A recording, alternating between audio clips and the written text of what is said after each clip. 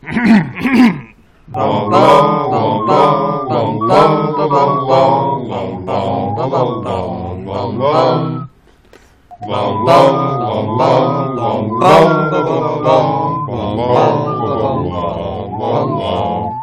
back to our podcast within a podcast, pottering around the trusty Nimbus 2000 of Mangum Reads. We are three muggles who just want some fan mail to answer.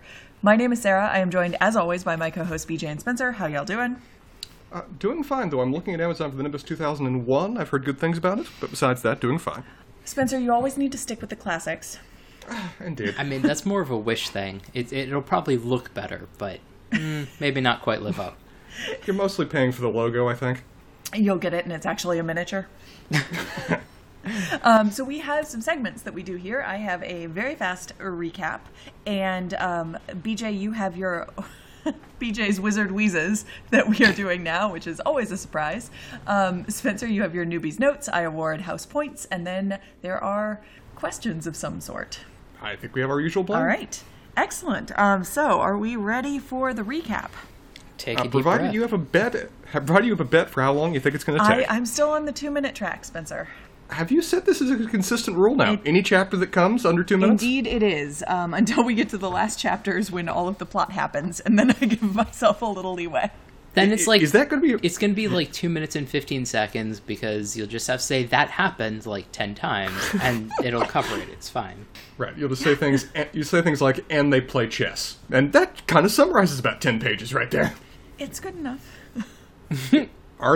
Are these later books going to be structured the same way the first, where the last 2 chapters are like quadruple the length of anything that came before it? Good question. I am not sure. I know that for the next couple of books, yes. But I think that we get a little bit of different pacing as we get to the later books. So for the first 4... Yeah. Okay. We are running roughshod towards the end of the book. All right. When you're ready, sir. Okay. And for the record, we are now on Chapter 7, Mudbloods and Murmurs, before we get started here. So, Harry is avoiding all kinds of people. Hedwig is mad. Ron's wand is still a disaster. Harry is woken slightly before dawn for Quidditch practice, and Colin Creevey corners him, promising to come watch the practice. For the first hour of said practice, Oliver Wood prattles on about their new tactics with people falling asleep in the locker room. Harry feels guilty that he was not conscious for the final game last year, meaning that Gryffindor lost. So Wood is on a mission. When they finally go out to the pitch, Colin is there taking pictures, and then the Slytherin team shows up. Wood is, of course, seething. Flint has a special note to use the Quidditch field from, of course, Snape. They have to train their new seeker, none other than Draco Malfoy, who seems to have bought his way onto the team with Nimbus 2001s for all. Ron and Hermione show up. Hermione has a cutting line, and Malfoy calls her a really filthy name. Chaos ensues. Ron forgets his wand is on the fritz, tries to curse Malfoy. It backfires. He's made himself burp up slugs instead of Malfoy. They haul him off to Hagrid's hut with Slytherin laughter ringing in their ears. Lockhart is also annoying Hagrid at this point. Ron keeps burping slugs into a bucket and tries to help Hagrid explain what's so terrible about that term, mudblood. Hagrid makes everyone feel better and shows them his giant pumpkins. Harry and Ron still have their detentions. Ron is polishing silver in the trophy room, and Harry is helping Lockhart answer fan mail. So they set off that night, both miserable. Lockhart waffles on at Harry about fame through the whole evening, and Harry, almost falling asleep, starts to hear a strange voice. Lockhart doesn't hear it, sends Harry to bed. He meets up with Ron, who has had a slug attack all over a newly cleaned award for special services to the school. Neither knows what to say about the mysterious voice. Impressive. Where'd I end up, Spencer? At this point, you need to go for like 145 in these things because you are just killing the target. Thank you, I guess. So, BJ, what do you have for us on this chapter? So I have a couple of minor things, and then I have a Spencer realization. Let's see what that is. That it's Slytherin Snape, like slithering snake. Mm-hmm. And I just... Yeah, it's not Spencer realization because I didn't get it yet. But maybe like if it occurred to you like 3 episodes from now, maybe. I'm just saying, like, you know, we had the entire last book that I could have gotten it, and so that's why. Anyway, I'm saying it's a Spencer realization. So, my favorite thing of the chapter is the ward that you mentioned in your recap, which is the SAS Award. Yes. It is the special award for services to the school, and there's 100% no way that if the movies were made today, it wouldn't be the Sassy Award or something along those lines. But that thoroughly tickles me. I also quite enjoyed Lockhart. I am going to decide that Lockhart is a stand-in for J.K. Rowling. He just bumbles about and annoys people. And also is about as fond of alliteration as she is. So, fair point. The has had writerly success and then just takes it too far. All sorts of things. I might not have been quite that mean, Sarah, but I think you're on a roll. So yeah. Gladys Gudgeon, a great one, and Famous Fickled Friend. So all sorts of fun little things that is clearly a Lockhart special. Lockhart loves excessive alliteration. So yeah, that's my little bit, and I'll a good throw it over to chapter you. for you, BJ. What? A good chapter for you. Yeah, I mean, come on, a Sassy Award? That's just like near and dear to my heart. You probably already won one at some point, BJ. Maybe. All right, Spencer, what is the newbie noting? All right. Well, one thing I enjoyed about this chapter straight up is that it appears that J.K. Rowling enjoys making fun of organized team sports, or at least playing on them, because like the first opening 10 pages of this chapter is just straight up parody of all kinds of sports movies, and none of the characters could be bothered to participate at all. They're just straight up falling asleep. They don't want to be here. They are suffering through something where only one person, the team captain, gives the slightest damn about it. So the other really funny thing, I think, is that basically this is exactly what a lot of locker room meetings are going to be now, with like iPads or Surfaces or whatever, and their coaches drawing arrows and moving them about. Whereas back when she actually wrote the book, they probably would have had to like flip through pages on like a a big poster board or do the something chalkboard like or something like that. Yeah, exactly. Oh yeah. Maybe if they were really nice, they had the dry erase board, but nothing like modern technology. Yeah, it's harder to do the sort of clear eyes, full hearts, can't lose when you've got a screen in front of you. When you have to interrupt your speech to say slide, it kind of breaks the rhythm of things a bit. Where's my clicker? The bulb burns out in the overhead. Malfoy being set up as the Seeker just continues to array him as being Harry Potter's inherent nemesis. That he just kind of needs to join Harry or participate in anything Harry does so that we can hate him. Because we've already had Harry very much view Malfoy as his opponent in all things, but now that he's competing in what has made Harry most famous at the school, the blood is in the water. Things are going to be bad. I can only imagine what their first game is going to be like. This being a children's book, I can't assume one of them is going to die, but it appears to be ghosts just to random characters ongoing, so maybe it's possible. I think you have like 3 books until somebody dies. BJ. I had characters dying in the first book. I mean, it's pretty, it's pretty strongly implied that Quirrell did not make it out of that room alive. That's true. Quidditch really needs standardized gear. I mean, I already had some reservations about Harry just somebody buying him the perfect broom so he can great at his new job, but now that the other team can just mass buy them through a generous outside donor, this is an unfair sport. I mean, it's not like there's somebody rich on the Gryffindor team that could presumably buy them all the top-of-the-line broom. We have confirmed that Harry has no concept of how money works and just doesn't really know what to do with it. It's a big vault and there's lots of coins and he gets like 6 for the year, and that's how he works. I think that Harry Potter and Neo from the Matrix have something in common if they both had an older black lady that would judge them. Fine enough. Cute, but not very bright. Let's see, going through quick. I loved Hermione's line at Malfoy, particularly that he just basically has no response to it other than to insult her, which is generally a sign you've won the conversation. Yeah, give us the line again, Spencer, since I did not. I suppose I technically did have time for it in my recap, but chose not to. Of course I did not write it down, but I can go find it real quick. Yeah. It was something like at least everybody on the Gryffindor team they earned got their in on spot pure, rather than pure their talent, daddy bought I think, it. right? Yeah. Yeah. At least no one in Gryffindor had to buy their way in, said Hermione sharply. They got in on pure talent. Yeah, good guys, good memory. So yeah, very cutting line. All he can really just do is insult her, which really blows up the room. Like, everyone responds negatively to this. Even his own team is just, like, immediately diving on him because they assume this is going to make the shit hit the fan. Which raises questions to me that if it is that damn offensive, aren't there going to be repercussions for him calling a fellow student that? Or just saying that in front of others? Is there an honor code policy associated with the school? I don't think there is. Because I think this is built around kind of classic 80s, 90s tropes where if teacher did not see it, everything is fine. I mean, Hermione is 100% a tattletale, though. So if there was, it would be enforced. She did not tattletale on Harry and Ron last book. Okay, she but really wanted to. Right.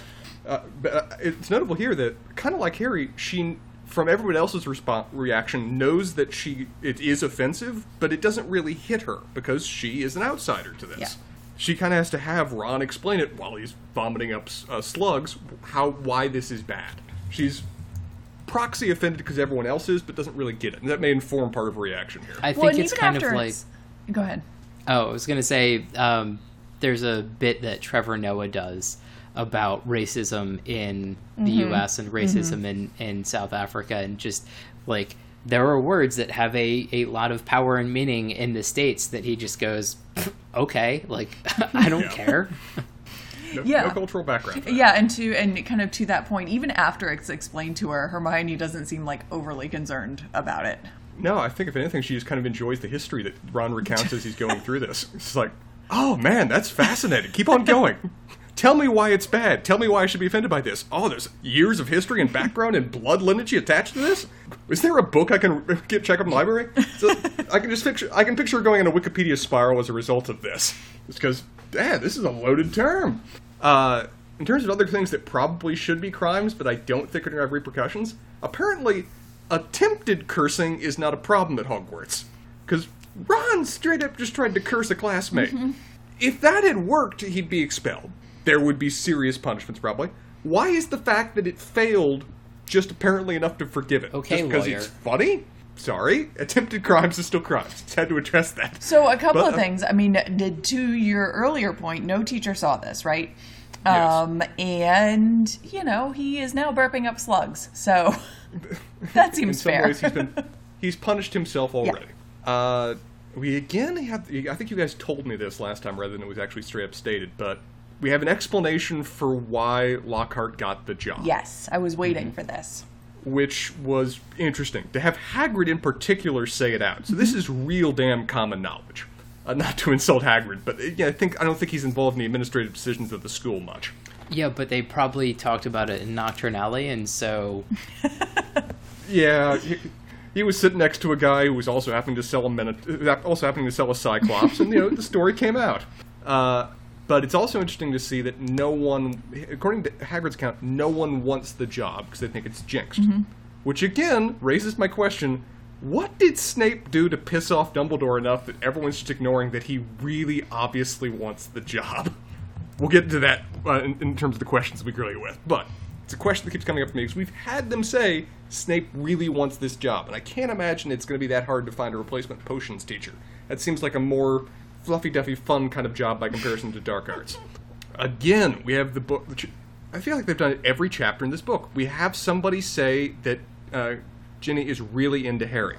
And that just keeps coming up a lot to the point I'm like, to what degree does the author trying to hammer this in my head that this may be a thing going forward, or at least this crush may be relevant? Don't know where...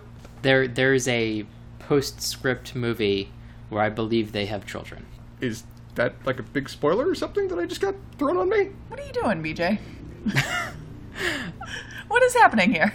I mean, I haven't read that far in the books, spoil? so I have no idea what happens in these books. Okay. Okay, I'm just going to delete the last 5 seconds just in case. Yeah, Spencer, no idea where that's going. To rewind that 8-track tape in your brain and... Okay, back to Hagrid. Hagrid's projects are awesome, and I love them, and I just want to see Hagrid do various activities around the school, because that just seems entertaining. That he has limited magic he's not supposed to use, but totally uses it, and just does things with it, because nobody's really paying attention. And his project this week? Giant pumpkins. Does he help a Disney princess to a ball at some point with these pumpkins? We do get a ball in book 4. So, And is Maybe. Hagrid the fairy godmother? oh my god, I love that so much. There's a visual. Spelling question, because I'd never seen the word spelled this way, but is hiccoughing and hiccuping the same thing? Yes, they are. Had you guys seen that other spelling before, or I just somehow missed that? I have seen it before. It's Okay. the GH spelling has become a lot less common, but it was fairly common up until I don't know like when they crossed over, but they definitely did. Yeah, I could pull up the Oxford English Dictionary and figure out this actual trajectory, but I am not going to right now. But it feels to me like a sort of ketchup catsup thing. Yeah.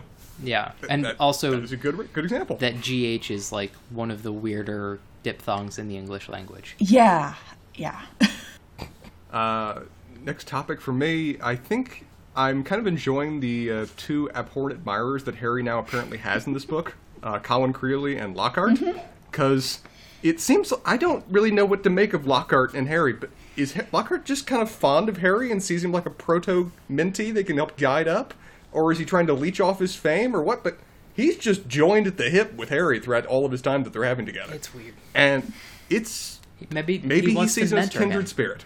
I just said that. I already put it out there.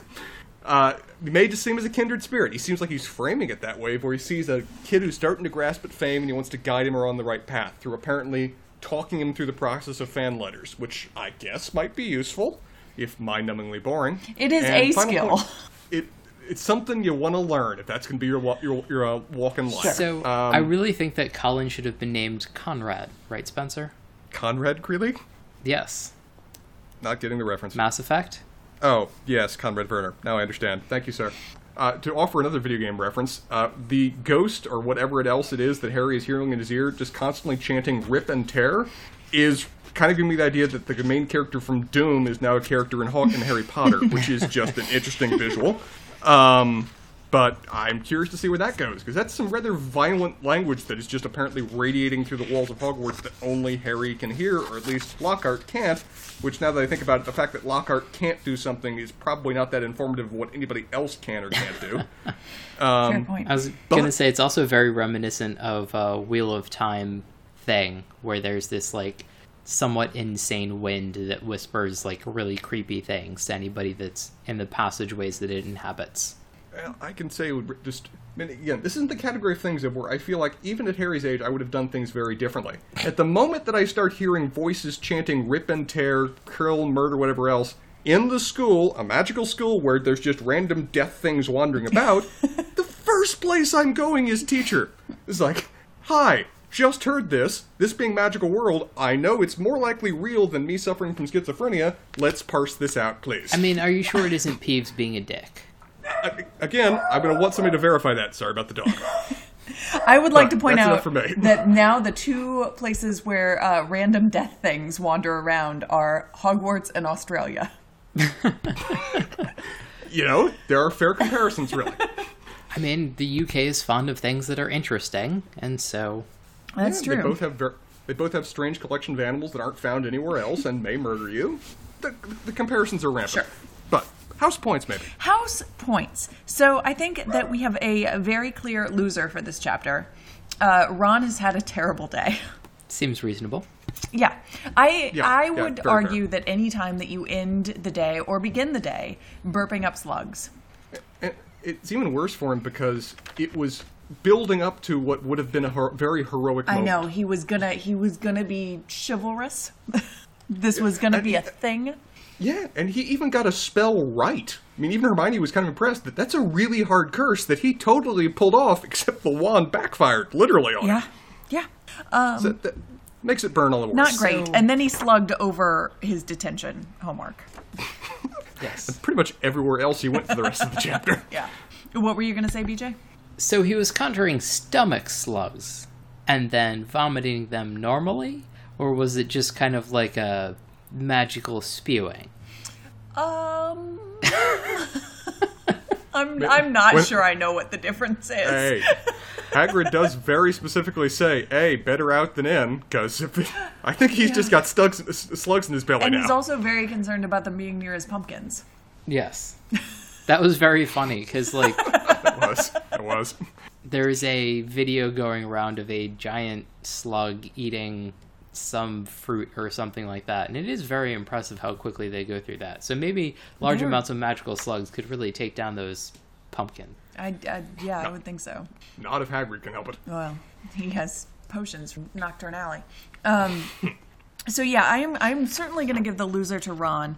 I think there are a couple of candidates for winners here, although nobody had like a stellar chapter, I don't think.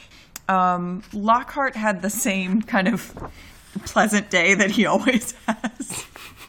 He just seems like a happy kind of guy. Well, I feel like if you don't think too hard about things, like every day is fine. Innocence is bliss. Yeah. And, you know, Hagrid is growing some really great pumpkins and got a visit from his friends. But I do think that apart from the fact that Hermione did get a zinger in on him, Draco Malfoy had a very good day. Damn straight. He wins this one. He got to show off his wealth. He is Seeker on the Slytherin team. He got to see Ron burp up slugs. He is not burping up slugs. A lot of things are going right Low for him bars today. for a really good day, but... Yeah, I think that he was still did triumphant at the end of that whole thing. Well, I mean, I'm sure for him, just the flabbergasted expressions on the entire Gryffindor team and Hermione and Ron, just seeing him walk up in the moment of his glory. Oh, just, it must have just been sheer bliss for him. Yeah. And the reaction he gets from everyone from using the term mudblood. Like, that's clearly what he's actually going for. So yeah, very good day for him, bad day for Ron. Everybody else was fine. All right. Are you ready for a few questions for us? Lay 'em on me. BJ, you got one to start? Shall I go ahead with one? Go ahead with one. All right. I'll go back to it. Again, what did Snape do that he will never get the job that he wants? Is this a certain degree of punishment that he's been condemned to the potions department? Or is there a reason that he is forever banned from being Professor of the Dark Arts? So I think we will find out specific reasons why he is not allowed to be the dark arts professor. Okay, so there is actually a reason. No, it's not just that he's permanently under his own little dark cloud. No, there is actually a reason. But along with that, like he is, and we see more evidence of this later. Like he is and excuse the term, but he is a wizard at potions. Like no, we never within the series, other than I guess potentially Nicholas Flamel, who is doing weird alchemy stuff. We never see anyone who does potions like Snape does. Yeah. I kind of get the impression with Snape that he's a bit of an insufferable genius. That pretty much what he wants to do, he does well, other than anything related to people. Yeah. So that's fair. Bad with people. Yeah, no bedside manner. Yeah. He's a bit of a white knight, too. He's just really insufferable. What was that? No, I was going to say, do you have one, BJ? Oh, I have a bunch. Some that are much more related to this chapter, and some that are much less related to this chapter. Okay. And some sort of general things. So follow up to Spencer's first. What does Dumbledore teach? Oh, he doesn't. Okay. He's like the principal. Right, but sometimes principals do teach, because it doesn't seem like there's a lot of administration that actually happens at this school. Well, it takes a lot of effort to find a Defense Against the Dark Arts teacher. It's not like somebody who might be the equal of the one who shall not be named might be a good choice for that, but, you know, clearly a nation, or more than nationwide, a worldwide search for faculty that turned up Lockhart was taking up all his time, and also watching what all the students do all the time. That takes a lot of effort, BJ. I'm sure it does. So I guess that answers. Yeah, we have at this point we have little to no insight into what Dumbledore does with his days. Yes. Go ahead, Spencer. No, keep going. I'm actually looking back through my notes to see if I got anything else. Okay, I have bunches more. So, is Harry Potter just being an asshole to Colin? Or is he really that blasé about all of this magic stuff since he's been doing it for a year and can't imagine somebody being super excited about Quidditch? Mm-hmm. I think that we have a sort of confluence of events here. I think that Lockhart has really rattled Harry about the sort of level of the idea of fame itself. And also the fact that any mention of fame around Harry, like Lockhart is suddenly there. Some sort of homing signal goes off and Lockhart just shows up and it's really uncomfortable for Harry. And I think that I think you're right. Under normal circumstances, Harry would be much more amenable to all of this, but Colin is a little much. Even if you are not dealing with a professor who has decided that you are vying for fame with around in spite of him. So I think you have those two things kind of working together. Also, Harry just doesn't seem to be in a great mood right now. That's true.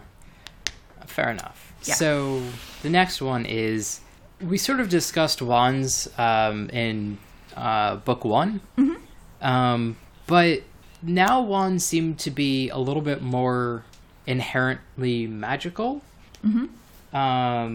So we sort of, as I remember in book one, we sort of discussed that wands were a little bit more of like an amplifier and focal point, as opposed to some other like magical in and of themselves. But Ron's broken wand sort of just seems to like do things. Yeah, and I don't know. I mean, I think I can come up with some sort of explanation for consistency between the two books. I don't know if it's really supported. Like, when you're standing in Ollivanders, you have, like, no idea what you're doing.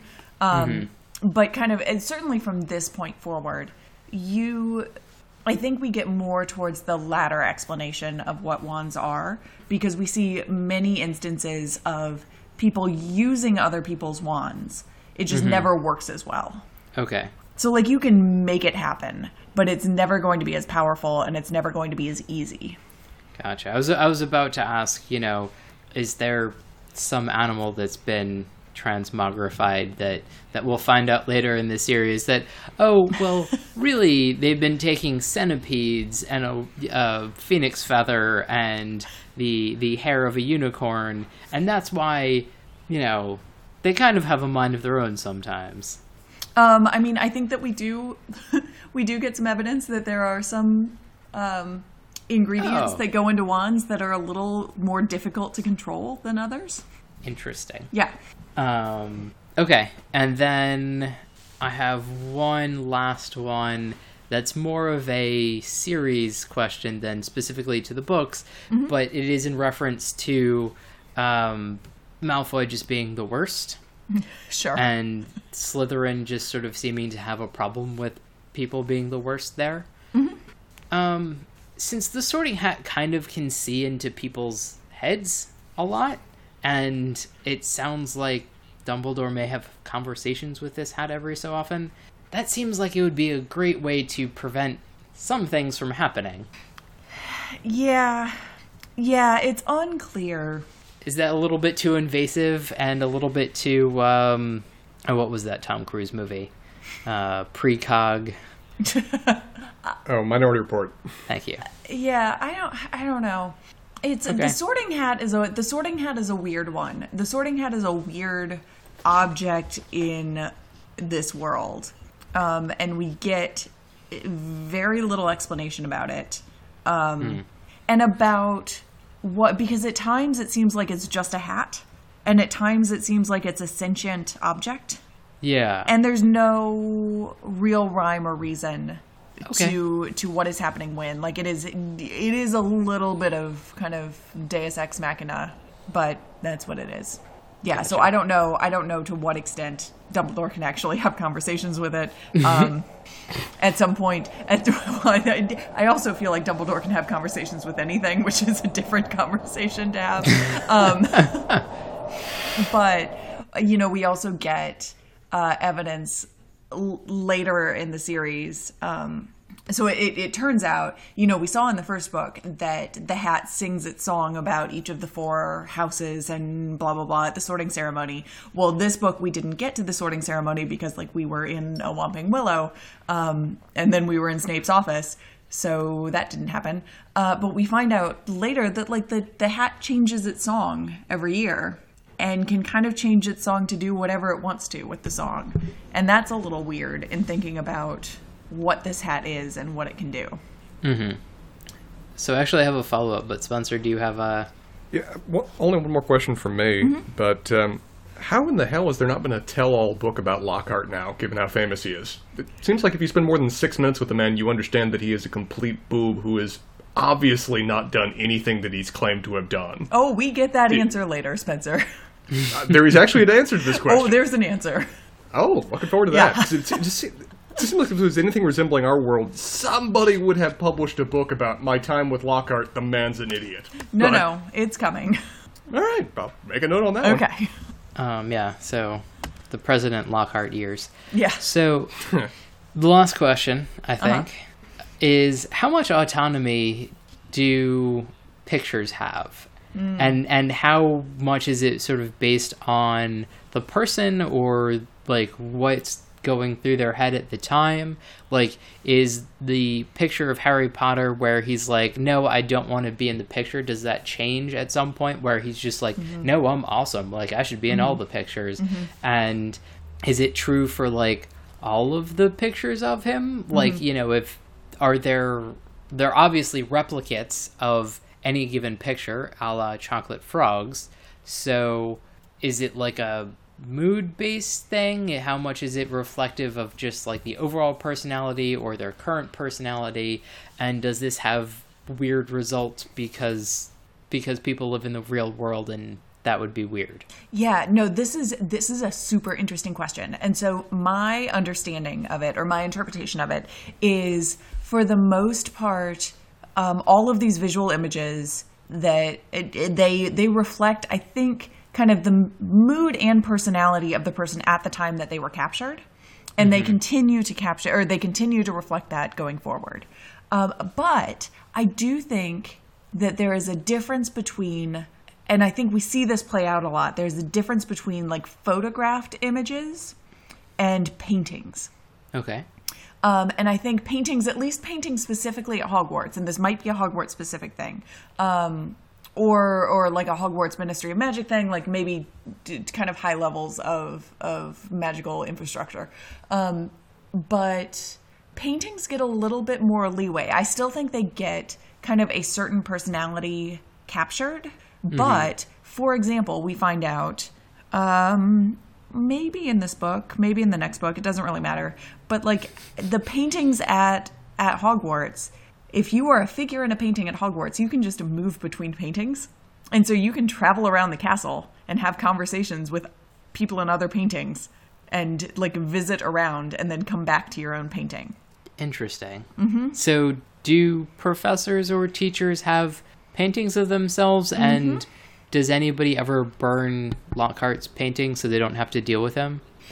We don't see that, although that is an interesting question. We don't see any paintings of Lockhart going forward after this book. But what is also interesting about, especially I think, paintings of...